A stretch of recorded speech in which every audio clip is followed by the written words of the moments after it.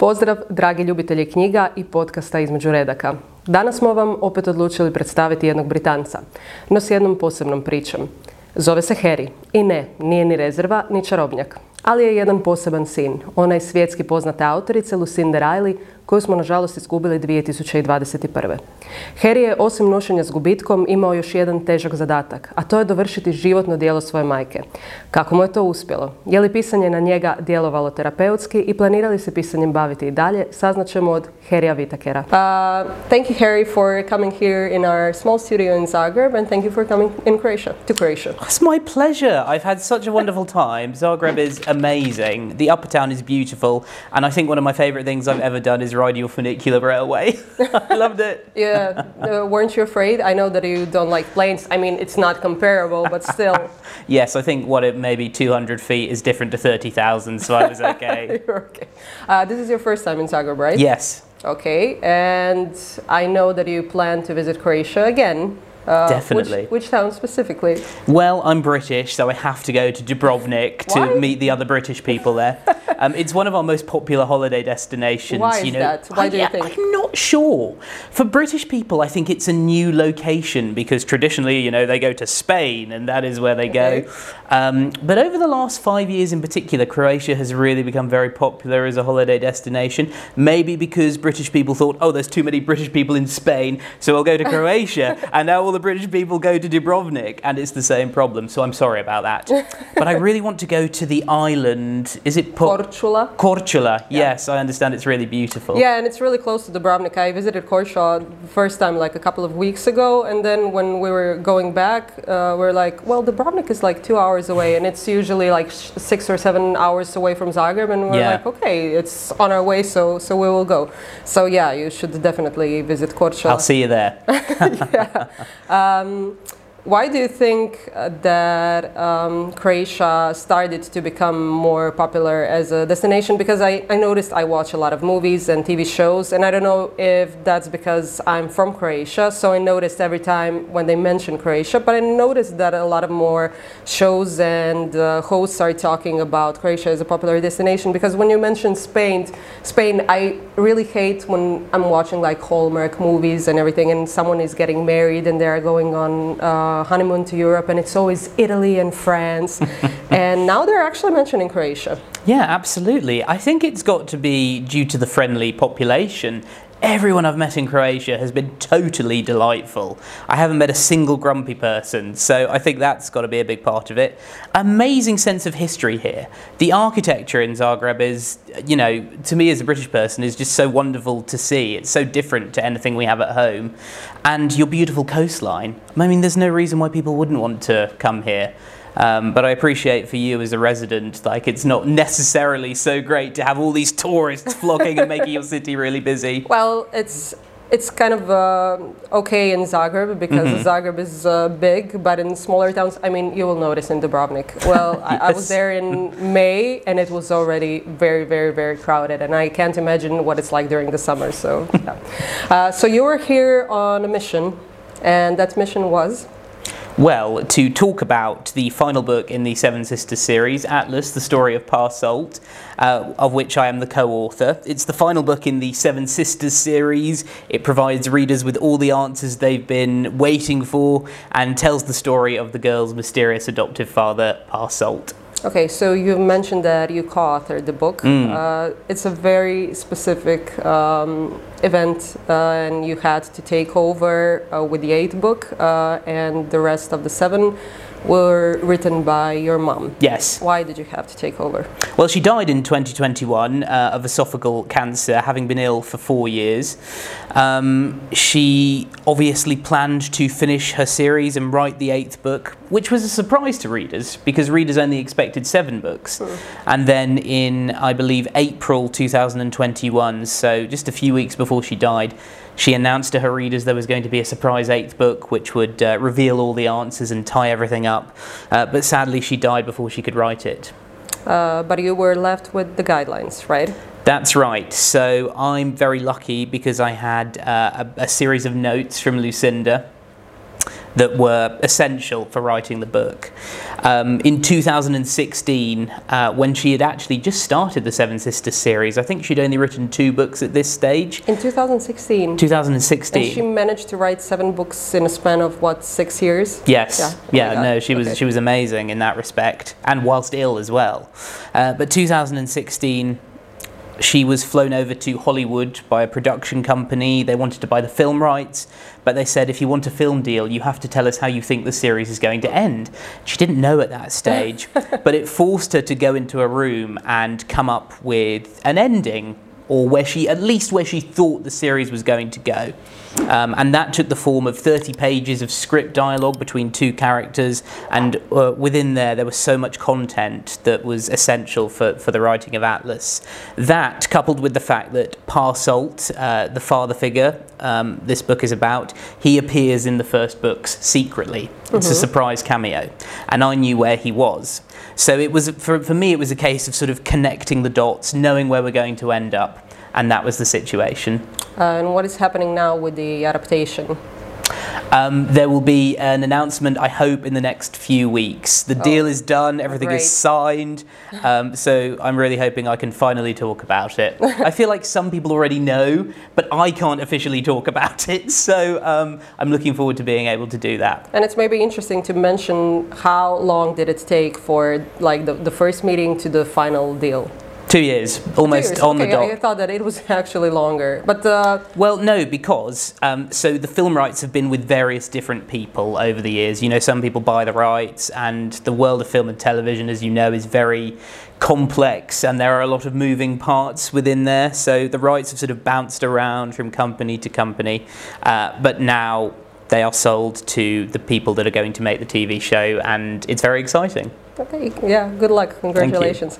How many kids did your mom have? 4. And as a middle child, I have to ask this question because I have issues. She chose you to continue her work. Were you her favorite child? No.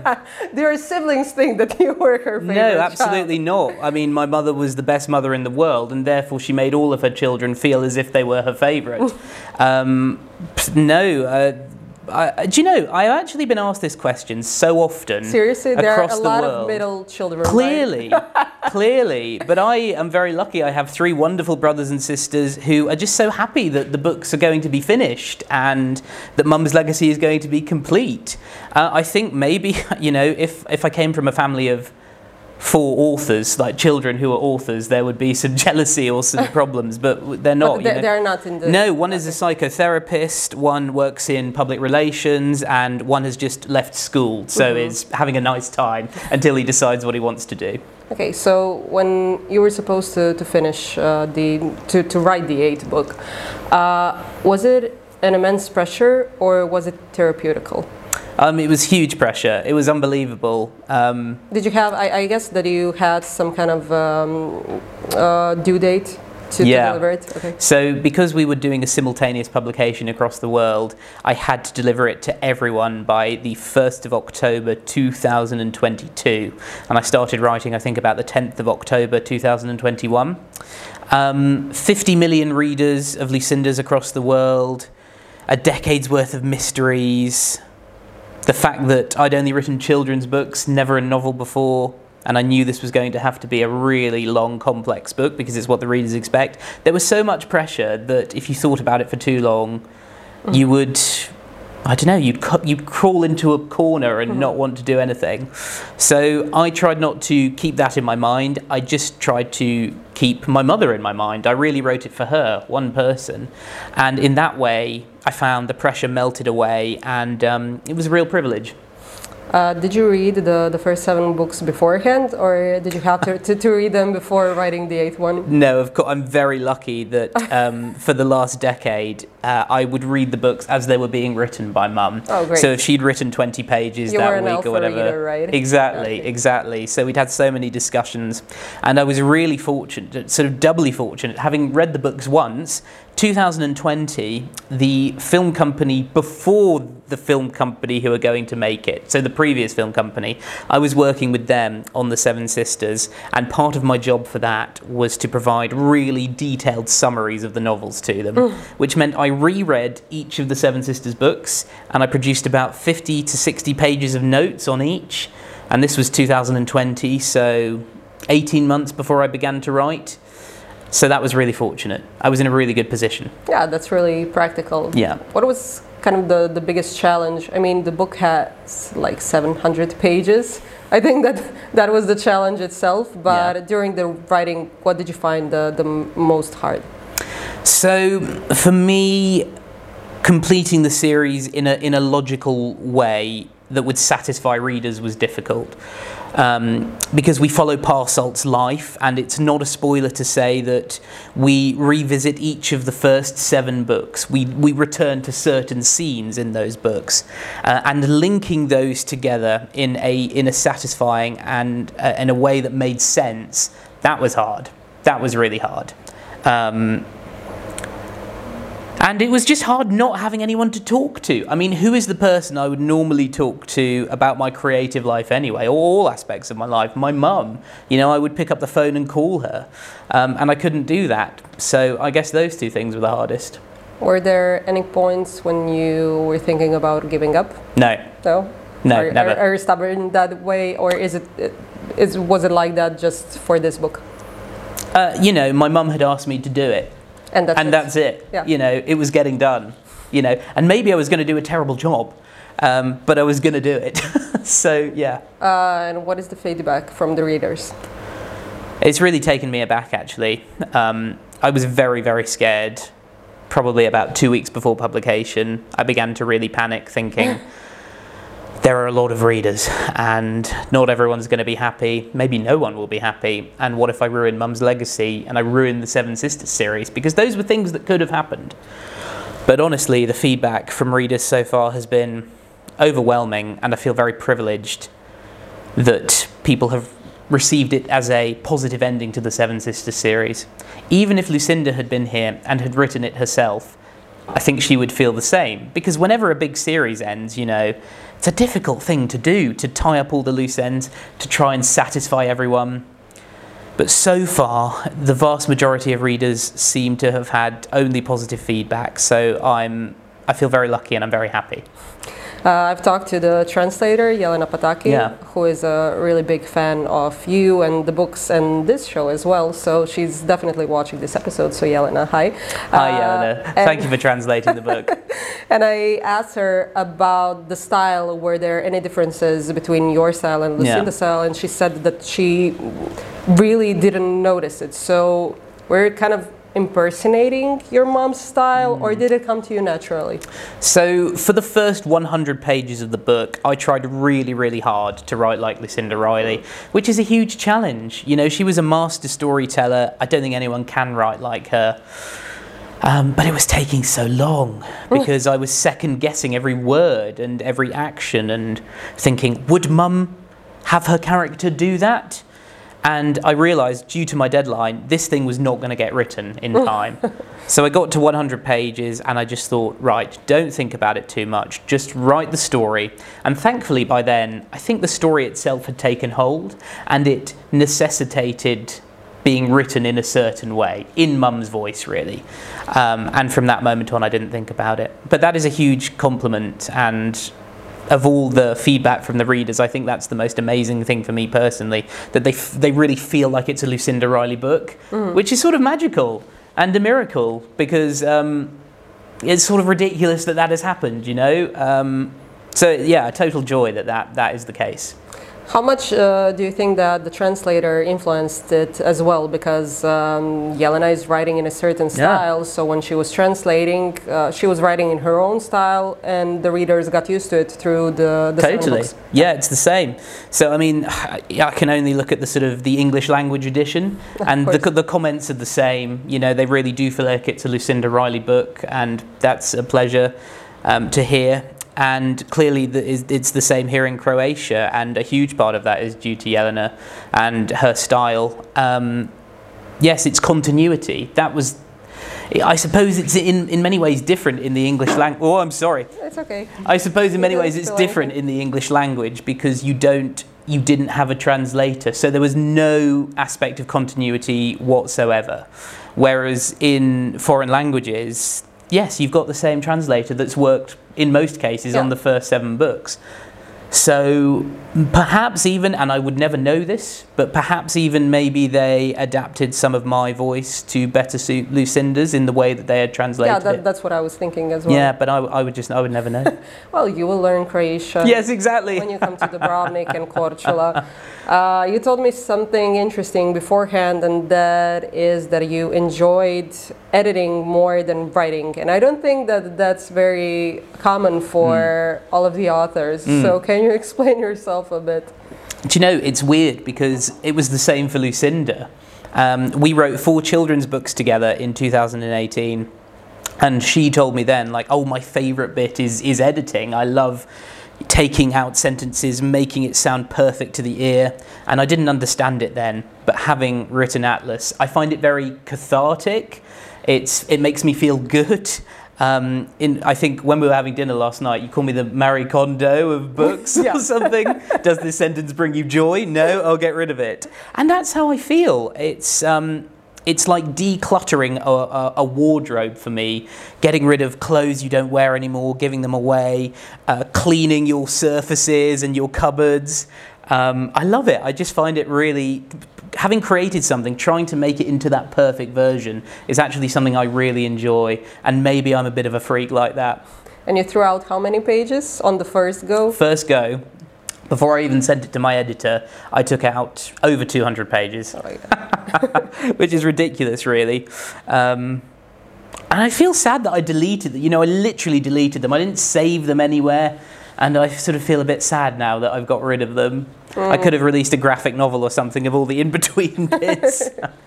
And you mentioned children's books. What are they about? Yes, so we wrote the Guardian Angel series for children together. They are picture books for children aged 4 to 8, but with a large focus on the parent who is reading. The series, the concept is if a child is experiencing a worry or something that causes them stress, then their problem will be solved by an unseen guardian angel, using forces, you know, like the wind and nature, just to make a sort of child feel safe and secure. And it's a scary world out there at the moment, and I think we all need a guardian angel.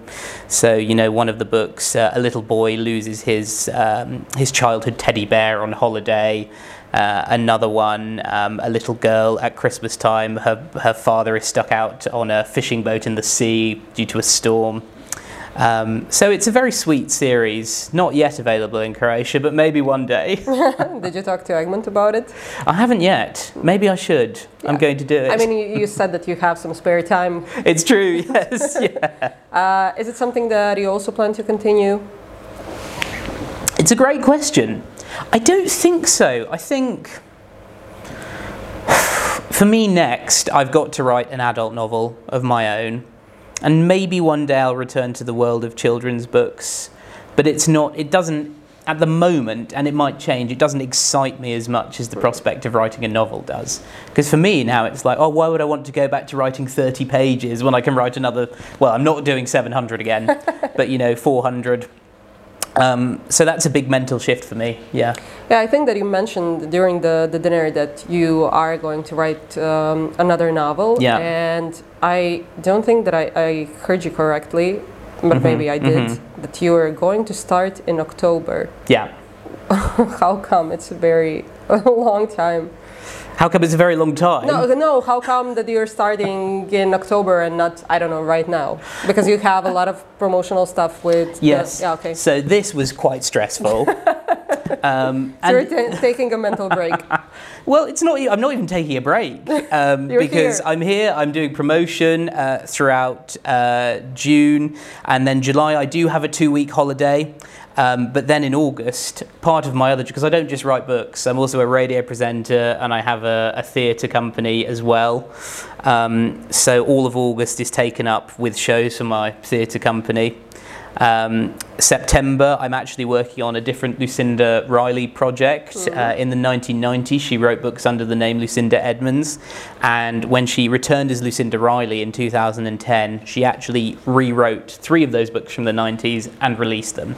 So I'm going to do one of those in September, and so October I'll start writing my own. So I would like to have a break, but I'm not having one. And what would the book be about? How much can you share with us? It'll be different to Lucinda Riley's work, for sure. This is not written in my own voice, Atlas. This will be written in my own voice, which I think is more comedic, contemporary, humorous, I suppose, quite British in the style of Nick Hornby or David Nichols, who are authors I admire and I more naturally gravitate towards.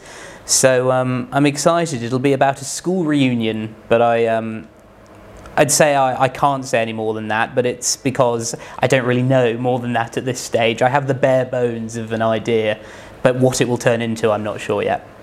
I already mentioned yesterday, and I would like to emphasize that for for the people who are watching this podcast, that I really admire you for losing your mom 2 years ago was really hard, and continuing her work was also hard.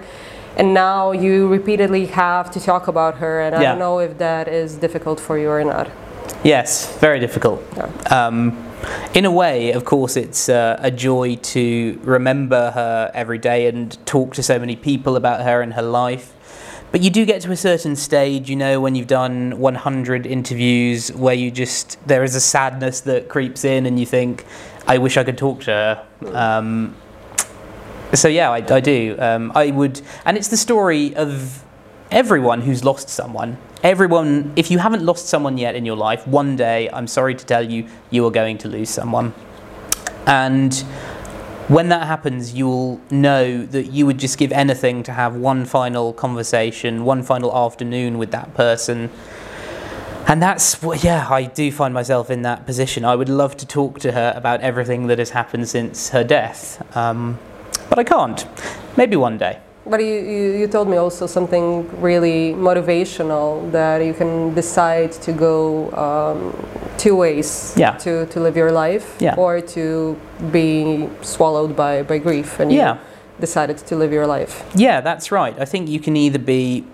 It sounds a little bit harsh, and I don't mean it in this way at all, but I say to myself, you can be a hero or a victim. And what I mean by that is you can be a hero even just keeping breathing, getting through it, living your life, continuing day to day until you begin to feel better. That is being a hero. Being a victim is more sort of letting yourself be consumed by grief and your whole life becoming about grief to the point where you're not really living anymore. And of course we all know that isn't what the person you have lost would want. Yeah. They would want you to live your life. So I try and remember that. You mentioned your theater company, and it's related to comedy, right? Yeah. I guess that's really helpful. It is. Do you know, it really is. Those people that I do the show with, they make me laugh like no one else, and that is so important. Laughter is, if you have laughter in your life, it's an old saying, but it's the best medicine. You just feel better. I love those guys. I love doing the comedy shows. It's the thing I enjoy the most. You know, I love to write, I love to be on the radio, but when I'm on stage being funny and feeding off the energy of an audience, to me it's perfection. You're doing improv. Yeah. Have you seen The Office? Of course, yes. The best. The British version or the American version? Both. I've seen both. Okay. I love both. I didn't like the British version. I usually like the original version, but it didn't really. Well, the difference is between the British version and the American version. The British version could be real. You know, it really could be a genuine documentary about a paper company, and as such, it's very depressing. Yeah. You know, there are humorous moments, but ultimately, you're sort of left watching it thinking, oh my God, yeah. Whereas the American Office, I think due to the optimism of the American people and that American attitude, it's so optimistic, it's joyful, you know, it's like a feel-good experience. You watch it and you just feel better about life. I'm so glad that you're a fan, because I have to ask you, did you learn a lot about improv from Michael Scott? Well, I'm not superstitious, but I am a little stitious. I mean, I quote, when I was at university in particular, I quoted Michael Scott the whole time. Yeah, absolutely. And yes, you're right, there's so much improv on that show. I even listen to a podcast now where two of the cast members, Jenna Fisher and Angela Kinsey, the Office ladies, and hearing just how much improvisation on there is, it's a joy to me to hear about that. Okay, so for people who maybe don't know what improv is, can you explain it a bit? And can you tell me if it's harder than the usual comedy show? Yeah. Because it sounds harder to me because you have to improvise. So there are different forms of improvisational comedy. What my company does is long form improvisation. So we will basically put on a whole play based on an idea from the audience.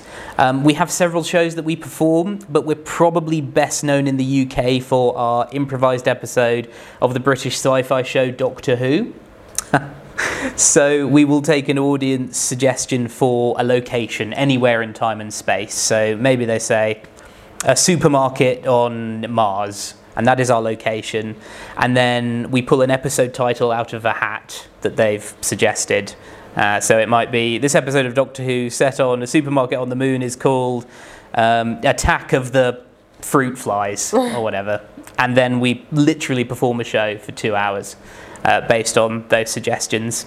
And it actually, subconsciously, I think, I've done it for so many years, it has really helped with my understanding of narrative, because you're having to do something complete and made up on the spot within a short format, and therefore you learn the sort of beats of a story and the emotional points that you've got to hit and the peaks and the troughs and how you wrap everything up. And it's very useful if you're an author, because you have such a knowledge of how the craft of story works. So I would recommend any authors watching, do improvised comedy. And who's your favorite actor? Oh, that's a big question. Sorry. Do you know? No, but it's interesting. I've never seen it, but I have to tell you who's my favorite actor. Oh, go on. David Tennant. I'm in a lot David of him. Tennant. Yeah. He is a wonderful actor. I've seen him in a lot of movies and other shows, but he is wonderful. I think with David, you look at him and you want to look more. You're like, oh, what's behind that? He's a wonderful actor, very versatile. My favourite actor, I think, honestly, and this, you brought up The Office coincidentally, but my favourite actor, I think, is Steve Carell, because he's a comic actor. Oh, well, I've asked you, your favourite doctor. My favourite doctor? Oh, I thought you said favourite actor. But okay, we can talk about Steve Carell as well. I love him too. So Steve Carell, because he can perform, in serious roles as well. I think serious actors, quite often they can't do comedy, but a lot of comic actors are very, very professional and good, emotional, serious actors. My favourite doctor, I definitely didn't expect to be asked this question in Croatia. Oh my gosh. I mean, you came into the bookstore, which the start is in it, so yeah. So my honest answer, and it's probably not one you want to hear, would be the second Doctor. His name was Patrick Troughton. He was warm and funny, and really, I think all actors who have played the Doctor since him have a little bit of his performance in there. But also, I really liked Christopher Eccleston, who only did one season of Doctor Who. But he revived it. There'd been a big break since the 1990s. It came back in 2005. And in the UK, he was, a very well-respected actor and not the sort of actor you would expect to star in this show. So I suppose I'm thankful to him for taking it on, and that means I can somehow make money from Doctor Who all these years later. I mean, I just asked you because I wanted to mention David Tennant and my love. He is great. So, He is great. Thank you. Well, he's coming back. Oh, really? Yeah, so in fact he is the current Doctor. Oh, well. So we had the first female Doctor, Jodie Whittaker, same surname, and then she regenerated, she changed back into David Tennant. Okay, great. So who knows what's going to happen. Now it's really a good time for me to get back into it, yes. And from all the work you've mentioned, we haven't talked about one thing that you are also doing, and this is radio show. Where are you working, and how did that start, and how do you manage to fit it in your schedule and go to the vacation or promotional purposes in Croatia? I'm not fitting it in very well at the moment. In fact, actually... Are you going to get fired? I think that the BBC actually are not very happy with me because I'm not turning up to my shows. But then the BBC is having a lot of problems at the moment and restructuring, and they are firing a lot of people. And I'm waiting to... I was only joking. No, it's true. But I'm waiting to hear, basically, if I'm going to be fired or not. At the moment, I think I probably am. But there might be a last-minute save. But you can't control these things, you know. The BBC is publicly funded. And if people aren't paying their licence fee, then... Yeah, something similar is happening in Croatia as well. So the radio station I work at before, so at the moment has 13 presenters, and after the cuts are finished in the autumn, there will be 2. Oh. So yeah, you're most definitely getting fired. Yeah, exactly. I'm really sorry. No, it's okay. Yeah, but you have a lot of work. Yeah, and I'll just work for another radio station. It doesn't worry me in the way that, I think a lot of people panic about it. Radio is one of those industries where anything can change in a moment, and I'm ready for that. I accept it. What I found interesting is that I also have a journalistic background, and I always thought that people who worked on radio didn't like cameras or attention very much. And now you've been put into the spotlight, and you're also in the spotlight when you're performing in your theater company. So how come you decided for radio and not like television? Because I can see that you're okay with the cameras. Well, radio for me is the best medium out there because you can have an idea in the morning and have it on the radio by the afternoon. TV takes months, years to get your idea across. It's a very personal medium. I like the fact that you're talking really to one listener. Even if you have millions listening, there's only one person listening, really. And I think that's really special. I think it's a really creative medium because you've got to paint pictures in listeners' heads. It's a bit like books in that way, So yeah, maybe there's more of a crossover there than I thought, but I love it. I think it will always be my first love, radio. Yeah. Okay, and we talked a lot about books, but we didn't talk about what do you like to read in your spare time if you have it. Absolutely. So now I find myself writing, this is really female commercial fiction, right, which is not traditionally a genre that I would have picked up beforehand. Previously, I read books in the style that I want to write in, contemporary, humorous, British. Recently, I've read the new Kate Morton, which is fantastic. I've read a fantastic novel. I don't know if you know it, Lessons in Chemistry by Bonnie Garmus. Yeah, we have it. Just a phenomenal novel, and I met Bonnie recently on a trip to Norway. She's the most inspirational author. I don't think she'd mind me saying, but I think she's either in her late 60s or early 70s. She'd written 9 or 10 novels beforehand, all rejected by publishers. And suddenly she gets Lessons in Chemistry published, and it's a big hit around the world. Which is a great lesson for authors. Exactly, a great never give up. Yeah. And it's about to come out on Apple TV, a huge Apple TV show starring Brie Larson. I was in Norway with her, and she gets a phone call. And she's like, I'm sorry, I have to go, it's Brie Larson. I was like, oh my God, Captain Marvel's on the phone. So yeah, I try and read widely, non-fiction as well as fiction. So yeah, I just try and absorb as much as possible. When I was younger, I really used to love the classic novels, and it was probably quite pretentious of me, like, oh, I love to read, whoever, Dickens and Austen. Now, not so much. I'm all about contemporary authors. And for people who ended up watching this podcast not knowing who you are or who Lucinda is, or they haven't read any of Lucinda's books, what would you tell them about Lucinda's work and your work? What are these books about? So the Seven Sisters series is pure escapism. It's really a modern-day fairy tale. The concept is a mysterious figure called Parsolt. He adopts 7 girls from around the globe, and he dies in mysterious circumstances at the start of the first book. And then each of the novels focuses on a sister, and they get a clue to their past, and then they go on an adventure across the world to discover their true family. They are very emotional. They're very full of history. Mum would research the book so thoroughly, There's real life history in there mixed with fiction, which is a beautiful blend. There's a past and a present narrative, and that's always wonderful to see how the past connects to the present day. So I would totally recommend them if you want to escape the world and just lose yourself in a new universe for a few days. Lucinda Riley is the author to read. And the descriptions are really authentic because Lucinda and you, as I think that I read something related to that, visited a lot of locations by herself. And I think that I read somewhere that you visited Thailand for research, something like that. So I didn't, no. Lucinda did. Yes, Okay. so her first book as Lucinda Riley was set in Thailand. But it was the other way around for that, really. We were on a holiday in Thailand, and she thought, this place is so fantastic, I want to write about it. Oh, great. But with the Seven Sisters, each takes place in a different country and focuses on a different culture. It was so important to her to get that right, because it's a big responsibility, I think, writing about different cultures and different locations. So she would visit that country where she was writing about for a month to 6 weeks, immerse herself in the culture, meet the people, hear the stories, learn the secrets, and in that way she was so wonderfully able to translate the location to the page.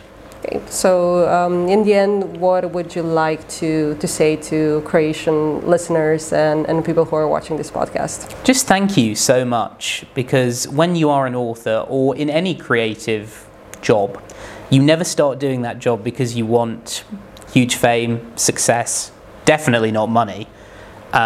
You do it because you have to do it. You know, it's part of your life, it's part of your soul, it's like breathing. And it was the case for Mum in terms of writing novels. She just loved to do it. She would tell stories even if no one was reading them. So I just want to thank you for taking the Seven Sisters into your hearts and into your homes. You really did make her dreams come true. So thank you. I hope you keep reading. Thank you, Harry, for coming here and for continuing Lucinda's legacy, and I wish you all the best with your new book as well. Thank you. It's been such a pleasure.